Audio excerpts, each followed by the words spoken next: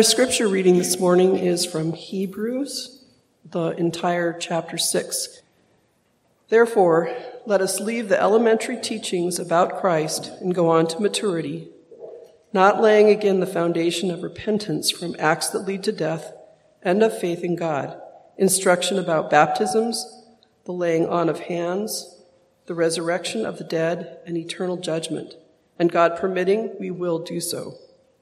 It is impossible for those who have once been enlightened, who have tasted the holy gift, who have shared in the Holy Spirit, who have tasted the goodness of the Word of God and the powers of the coming age, if they fall away, to be brought back to repentance, because to their loss they are crucifying the Son of God all over again and subjecting him to public disgrace. Land that drinks in the rain, often falling on it, and that produces a crop useful to those for whom it is farmed, receives the blessing of God. But land that produces thorns and thistles is worthless and is in danger of being cursed. In the end, it will be burned. Even though we speak like this, dear friends, we are confident of better things in your case, things that accompany salvation. God is not unjust. He will not forget your work and the love you have shown him as you have helped his people and continue to help them. We want each of you to show this same diligence to the very end in order to make your hope sure. We do not want you to become lazy, but to imitate those who through faith and patience inherit what has been promised. When God made his promise to Abraham, since there was no greater for him to swear by, he swore by himself, saying, I will surely bless you and give you many descendants. And so, after waiting patiently, Abraham received what was promised. Men swear by someone greater than themselves, and the oath confirms what is said and puts an end to all argument. Because God wanted to make the unchanging nature of his purpose very clear to the heirs of what was promised, he confirmed it with an oath. God did this so that by two unchangeable things in which it is impossible for God to lie, we who have fled to take hold of the hope offered to us, may we be greatly encouraged. We have this hope as an anchor for the soul, firm and secure. It enters the inner sanctuary behind the curtain, where Jesus, who went before us, has entered on our behalf. He has become a high priest forever in the order of Melchizedek. The reading of his word. Well, today we are going to talk about something that is only mentioned once in that whole chapter we just read. That's not a bad thing, but I think the reason why we're going to spend so much time on this idea is because the idea of the Holy Spirit informs everything that is going on behind the scenes of that chapter that we just read. And I think, honestly, sometimes it's good to slow down a little bit and really think about what we're reading rather than just blowing through it to get through to the end of the chapter. And, that's kind of what we're going to do at the spiritual retreat on Saturday as well. Just slow down and focus in and see what God is trying to speak to us, even in the minutest details of what we might be reading in his word. So today, of course, we're going to talk about this idea of the Holy Spirit and the Holy Spirit as a gift from God. And I thought before we dug in too much, I wanted to ask those of you here, what is the Holy Spirit? Who is the Holy Spirit? Betty says. Good question. She's went straight for the Trinity. I'll take it. Anybody else? Comforter. Good. Our guide. God with us. Somebody was in my head already. Seals us for the day of redemption. Anybody else? Ooh, our convictor. The fun part. Motivator. Yeah, I like it. Yeah, these are all elements of what the Holy Spirit is. I think sometimes, though, we're not totally sure what to do with the Holy Spirit. We understand God our Father, God the Creator. We understand Jesus is the Son who is sent to redeem us. But when it comes to the Holy Spirit, we can say all these things, and that's great, but how does the Holy Spirit really work in our hearts and in our lives? And what does it motivate us? How does it motivate us to live into where God is leading us? I grew up in a church that was part of the Assemblies of God, and it's very much a Pentecostal, charismatic denomination. And for them, speaking in tongues was the sign of the Holy Spirit. If you spoke in tongues and in the heavenly language, as they would say, then they said that you were baptized with the Holy Spirit. God was with you, and you could do whatever God wanted you to do. You had God's power in you in the Holy Spirit. But the flip side of that was if ever you were in a worship service and like nothing was really happening, nothing was big was going on, nobody was speaking in tongues, there was this feeling of like, well, God just wasn't there. Because nothing big, there wasn't this showy thing going on. Moving into the Presbyterian world, the Holy Spirit was looked at much differently than it was in my Assemblies of God upbringing. When I was presented to be a candidate for ordination, some of the pastors there looked and saw Assemblies of God in my background and started to ask me, what do you think about the Holy Spirit? How does it really work? And really what they're trying to press at is, in Presbyterian, everything's got to be like in order. Things can't be too out of control. And there's this feeling that sometimes the Holy Spirit might push us to seem a little bit out of control and out of order. If things were too big or too showy, then it might be distracting. Honestly, I think there's truth to both of these, and the truth is somewhere in the middle. We don't want to be too showy, too distracting, too hung up on the big things, but we also don't want to discredit what the Holy Spirit can do in our lives and in our worship and what it could push us to do. Even getting back to our spiritual forefathers and in the creeds, they kind of seem to wrestle with what to do with the Holy Spirit. In the Apostles' Creed, which we read not too many weeks ago, after this running line of who God is and who Jesus is, we get this line about the Holy Spirit. I believe in the Holy Spirit. That's all the Apostles' Creed says about the Holy Spirit. I believe in it. What does it do? How does it work? I don't know. A couple centuries later, we get to the Nicene Creed, which has a little bit of a bigger statement about the Holy Spirit. The Nicene Creed says this: and in the Holy Spirit, the Lord, the giver of life, who proceeds from the Father and the Son, who together with the Father and the Son is worshiped and glorified, who spoke by the prophets. And I believe in one holy Christian and apostolic church. It continues to talk about the church. A little bit more about the Holy Spirit and what it does and how it's part of the Trinity and how we're to worship it. And finally, we get up to today with the EPC essential number 3 about the Holy Spirit. It says the Holy Spirit has come to glorify Christ and to apply the saving work of Christ to our hearts. He convicts us of sin and draws us to the Savior, indwelling our hearts. He gives new life to us, empowers and imparts gifts to us for service. He instructs and guides us into all truth and seals us for the day of redemption. That's a pretty good statement about what the Holy Spirit is. But in these verses today, I want to dig in and see what the author of Hebrews is trying to reveal to us about the Holy Spirit, how it is active in our lives and the life of all believers, and how we can hold more firmly to its working in our lives. Now, obviously, this isn't going to be an exhaustive list of everything the Holy Spirit does, how it works in each and every one of us as individuals. But hopefully, by the end of it, we'll be pointing in the right direction of how the Holy Spirit is at work in our lives. And if I wanted you to walk away with one thing today, it would basically be this point: that the gift of the Holy Spirit is God's presence with us, that anchors us in our faith and empowers us to participate in God's kingdom. This is what I would like for you to understand today as we talk about the Holy Spirit. So let's begin with that very first line there, God's presence. The Holy Spirit is God's presence with us. I don't know if any of you are familiar with the 5 love languages, Gary Chapman, and the different ways that we love each other, that we receive love. Me and my wife Courtney have talked about this a lot because we have different love languages. We show love in different ways.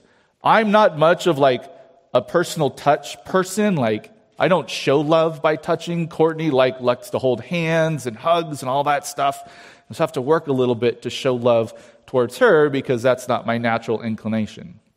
For me, it's quality time. Now, quality time is basically when you spend time with somebody and not just like sit next to them and exist next to them, but when you sit with them and are present with them, having a conversation, actually being in the same place together, not stuck on your phones, just sitting there and feeling like you're fine because you're in the same room, but actually acknowledging that the person is with you and spending that quality time. How you listen, how you relate to that person, and what do you do is important when you're spending quality time with us. And when in God's presence in the Holy Spirit, this is very true for us too, because it's God showing us that He's spending quality time with us.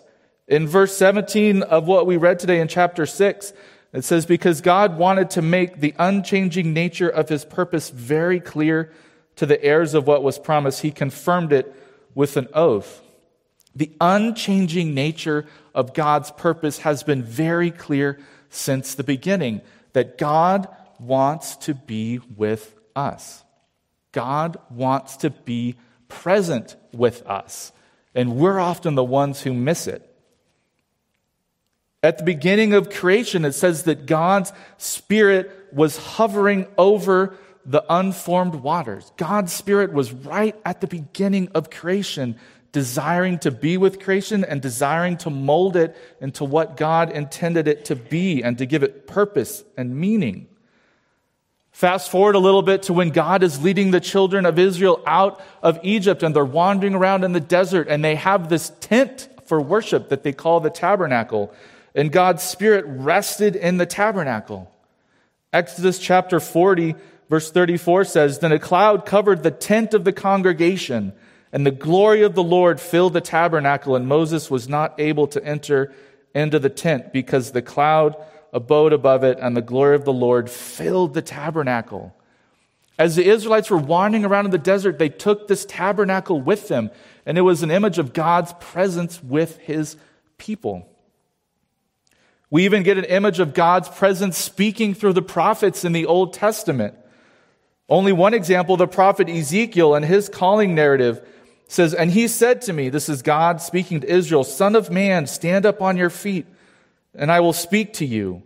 And he spoke. The Spirit came into me and raised me to my feet, and I heard Him speaking to me.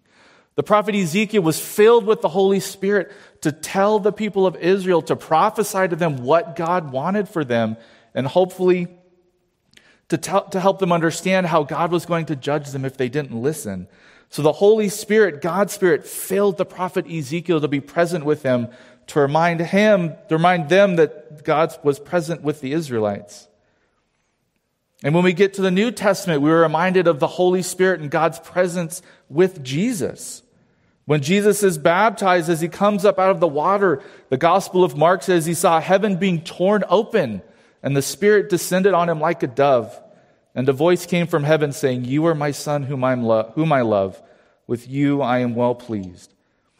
So we get this image of God's Spirit as a dove coming down to rest on Jesus as a reminder that God is present with us and with Jesus and through Jesus. As Jesus walked around and interacted with everybody, God was present with everybody He came in contact with. And the last image I'm going to give you is God's presence with the church. After Jesus ascends into heaven and everybody's standing around wondering what's next, how are things going to happen, they return to Jerusalem. And all of a sudden in Acts chapter 2 it says, a sound like a blowing of a violent wind came from heaven and filled the whole house where they were sitting. They saw what seemed to be tongues of fire that separated and came to rest on each of them. And they were filled with the Holy Spirit and began to speak in other tongues as the Spirit enabled them. So from the beginning of creation all the way through Scripture until now in the church's age, we have images of God's Spirit coming to remind His people that I am with you. I am with you. I am with you. No matter where you are, no matter where you go, no matter how far away it feels like you are from God, God is with you through the presence of His Spirit. And God isn't just like with his people from that quality time example I gave you earlier. God's not just like sitting next to people, but he's deeply with us. He's empowering us, working with us, and through his people through the power of the Holy Spirit. And now the Spirit is poured out on all believers, it says, through the act of the church, that we all have God's presence with us wherever we go. That Holy Spirit is a reminder that God is here, that he will always be with us, and he will always be present. Not distant, not removed. We don't have to go somewhere special to find God. Now, sure, you can go somewhere special and become more aware of God's presence and the Holy Spirit in your lives. Going for a walk, going out in nature, feeling the wind or the breeze on your face, going to the ocean, seeing the power of the waves crashing on the beach. Those can make us more aware of God's presence, but it's just a reminder that God is always there. His Holy Spirit is always with us, always present, always working in our lives. And when we become more fully aware of God's presence through the Holy Spirit in our lives, then the Holy Spirit can get to work. And we start to get other benefits from our awareness of how the Holy Spirit works. One of the examples, I've been on a cruise before. I'm sure many of you have been on cruises before. And I'm thankful that the cruise I went on didn't look like this video.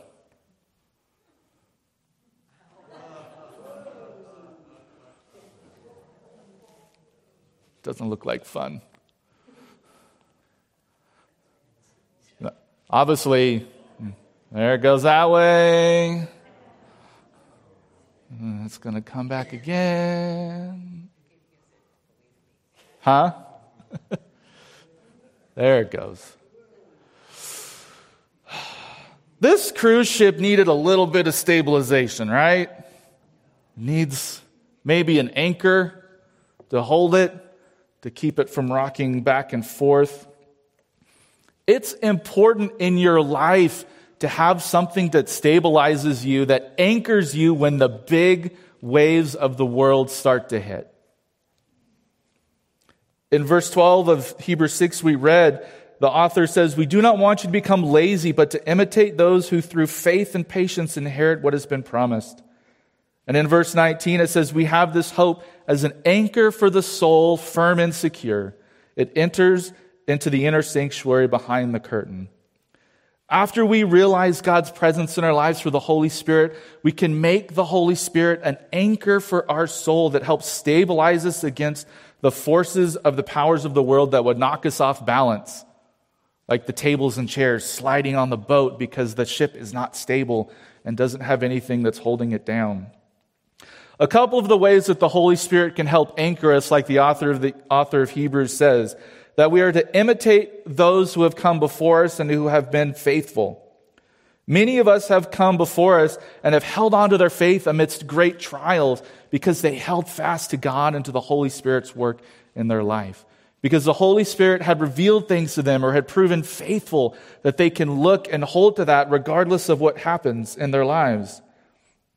And we should place our faith in God's work through the Holy Spirit so we can continue to imitate those who through faith and patience have inherited what has been promised.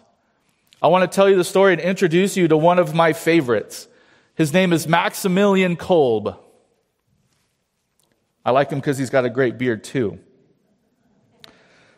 I'm going to recount you his story. Maximilian was born on January 8th, 1894 in Poland. In 1907, he joined the Franciscan order with his brother. He returned to Poland and started a monastery, taught in a seminary, supervised a radio station, and helped print magazines and newspapers that had a circulation of over 1 million. Maximilian would travel to Asia from 1930 to 36, where he would found other monasteries in Japan and India. When World War II broke out and the Germans invaded Poland in 1939, the monastery that he worked at was closed in 1941, and he was imprisoned and transferred to Auschwitz, the concentration camp. While he was a prisoner, he continued his priestly duties in secret.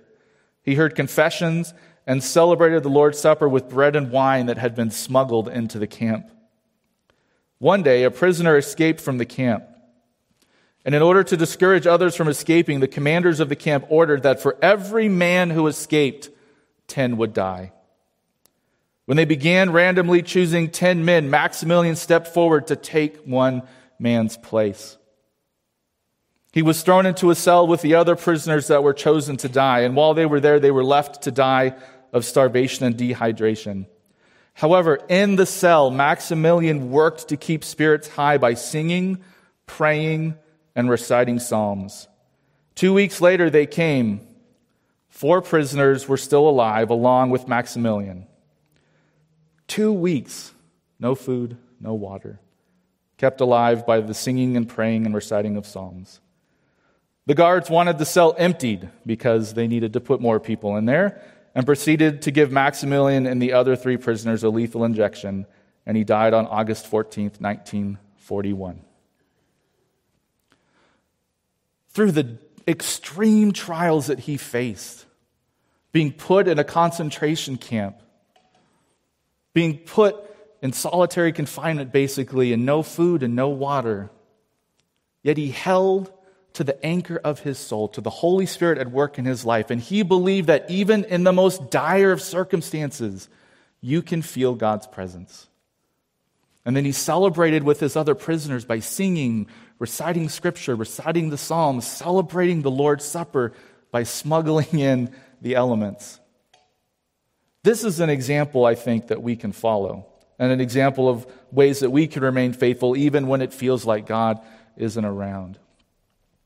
Aside from imitating those who have come before us as examples of faith, the other thing I think we can do here that helps the Holy Spirit be an anchor for our soul is basically what we're all doing already right now. We are all here, worshiping God together as a community. Worship with this community, with a community of faith, helps firm up our hold to the Holy Spirit as an anchor. For the Israelites wandering around in the wilderness, carrying that tabernacle with them, the worship in the tabernacle was the center of their community. It literally was at the center of the camp.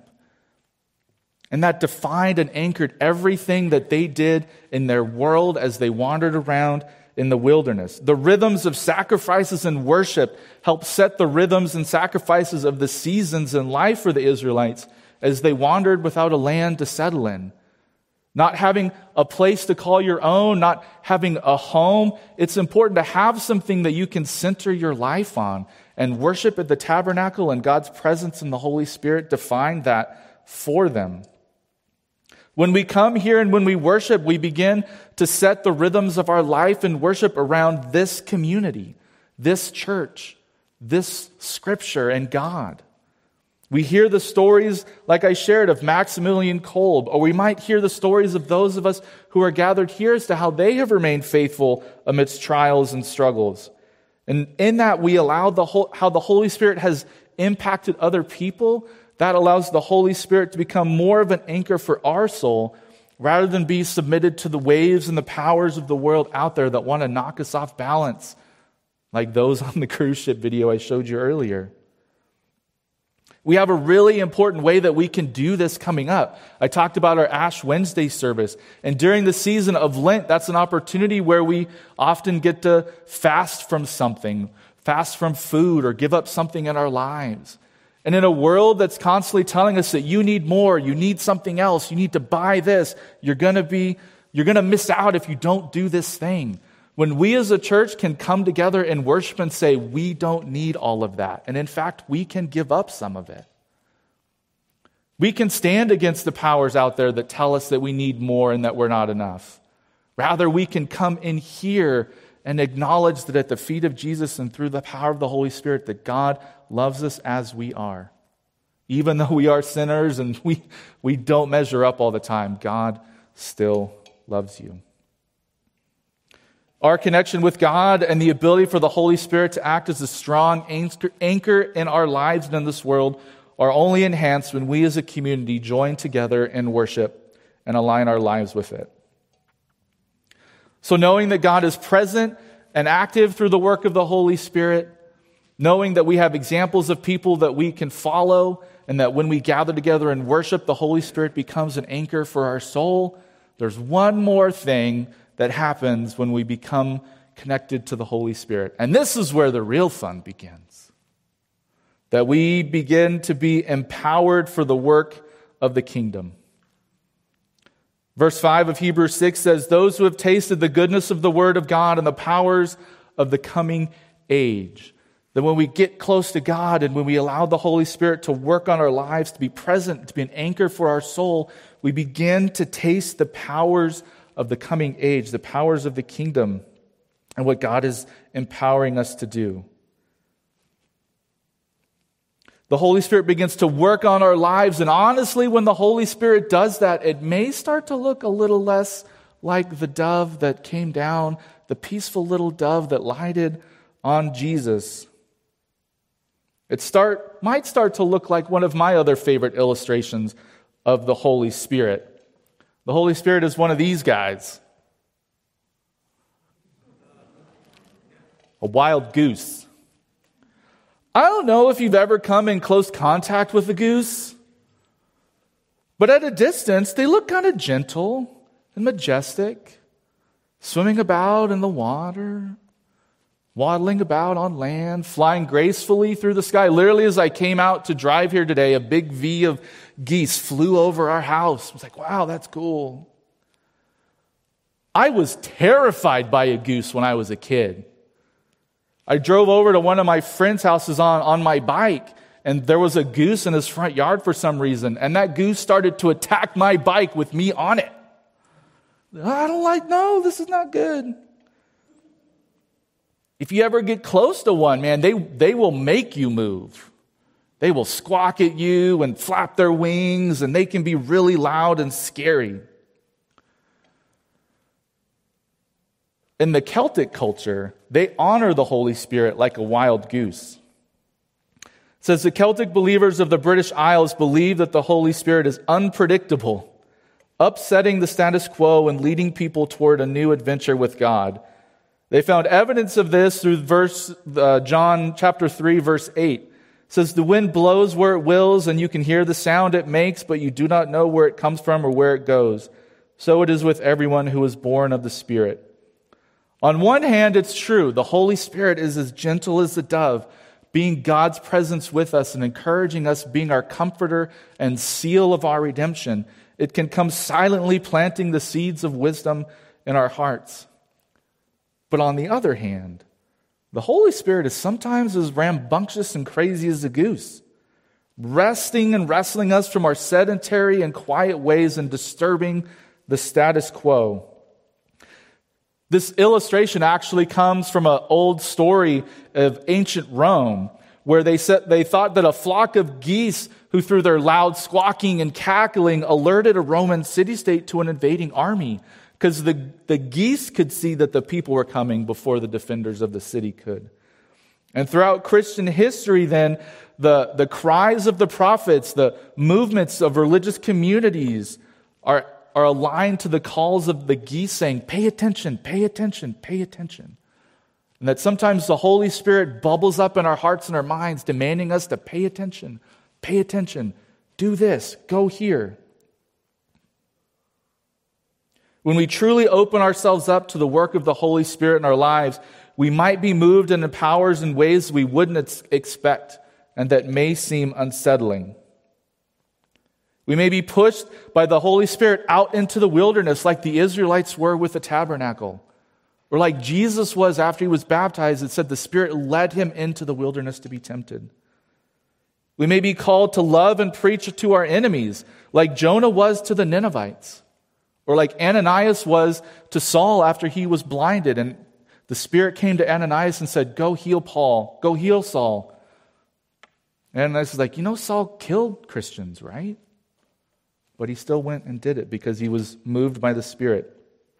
We may be called to share God's message in seemingly unorthodox ways, like Jeremiah as he wandered around the city of Jerusalem wearing an oxen yoke, or like Ezekiel who cooked his food over a pile of dung, trying to get God's message to the people so that they could understand. Or like me, you might be pushed out of a job to go home and stay at home and be a stay-at-home dad for 2 years. Is God working in that? Yes. God is working wherever he pushes us and wherever the Holy Spirit leads us. Whenever we discern that the Holy Spirit is moving us in these ways, we can know that it is God's presence within our lives and that we have an anchor for our faith in the Holy Spirit, and that allows us to step out in confidence, knowing that in those moments we get taste of the powers of the coming age because God is empowering us to do these things. Like I said, I grew up in the Assemblies of God, and there was so much emphasis placed on this gift of speaking in tongues as evidence of the Holy Spirit in your lives. This one opportunity, I was talking to this one kid because I was involved in youth ministry. And he told me, he said, I wish I could receive the baptism of the Holy Spirit. I wish I could speak in tongues so that I could minister to my friends and evangelize to them. I said, dude, just go talk to your friends. He's like, no, I can't. I don't have this gift. I can't do it. I'm like, no, God's with you. Go talk. He couldn't get over it. He felt like he needed that. And I wished he could have known that really, because he was a believer and because he had faith in God, that God would empower him and lead him to do that. God was already pushing him to do it. He just needed to go. A positive example of the work of the Holy Spirit in my life came when I was in high school, and I was helping out with children's ministry, and we had kind of a gathering of other children's ministers at our church. And I was sitting down to lunch with this lady who I'd never met before. We talked a little bit, and finally she got this funny look in her eyes, and she looked right at me and she goes, "You're going to move in music." I was like, "What?" "I'm helping out with kids ministry. I don't do music. I don't really play an instrument." She's like, No, God's telling me that you're going to move in music." Okay. A couple years later, we were in need of a bass player at our church. And my friend said, "I'll teach you bass guitar." I said, "Okay." So I learned bass guitar to play in the worship band at church. And then probably a year later after I started that, I had a friend that says, "Hey, I've got some friends who are starting a Christian band and they need a bass player. Do you want to play?" "Yeah, I do." At college, I worked for the college radio station on Sac State's campus. And I had opportunities to promote and share about Christian bands and music that were coming through that we were getting music for, and to share that with people there as well, and to play that on my radio show. A couple years later, before I would come up here to be a pastor, the pastor at Fremont Presbyterian where I was serving said, "You're pretty good with this music stuff and music and worship, you have an understanding for it. Can you lead a committee to kind of help us see where worship and stuff might be going for Fremont in the future?" Sure. Years and years ago, a lady empowered and moved by the Holy Spirit looked me dead in the face and said, "You're going to move in music." And now I can look back, as bewildered as I was at that point, and connect the dots and say, yeah, somehow God had showed her what the Holy Spirit was going to lead me through. And here I am. If we hold on to the hope of the Holy Spirit as God's presence in our lives, if we hold on to it as an anchor for our hope of faith and in our soul, and if we allow it to move us and empower us as God wants us to do, we can do amazing things, church. The waves and movements of the world and the powers out there won't affect us. The divisions that the world wants to bring in here will not cause us to divide, because we are centered on God and the Holy Spirit in our lives. So hopefully you've seen today that basically the main foundational point I wanted to get across, to remind you of, is this: that the gift of the Holy Spirit is God's presence with us, that it anchors us in our faith and empowers us to participate in God's kingdom. And if we do that, we can do amazing things. Amen? You give life, you are love, you bring light to the darkness, you give hope, you restore every heart that is broken. Great are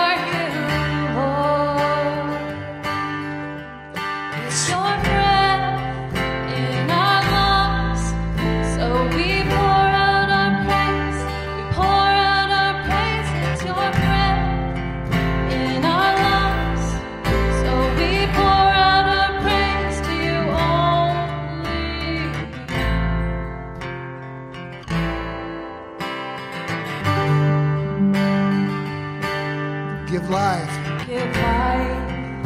You are love. You bring light to the darkness. You give hope. You restore every heart that is broken. Great are you, Lord. It's your breath in our lungs, so we pour out our praise. Pour out our praise. It's your breath. In our lungs, so we Pour out our praise to you only. It's your breath. in our lungs, so we Pour out our praise. Pour out our praise. It's your breath. in our lungs, so we pour out our praise to you only.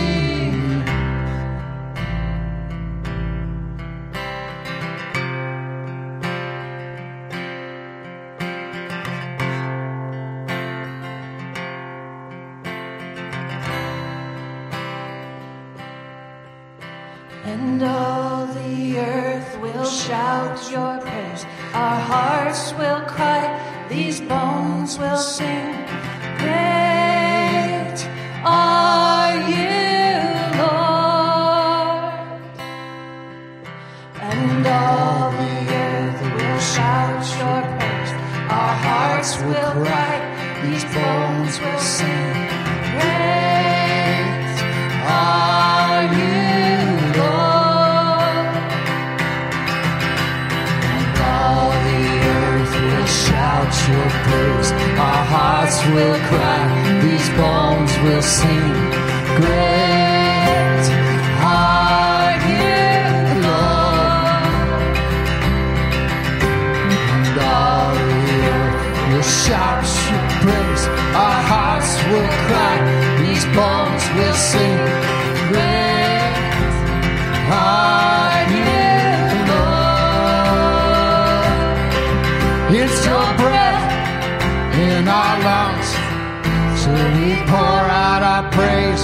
Pour out our praise. It's your breath in our lungs, so we pour out our praise to you only. It's your breath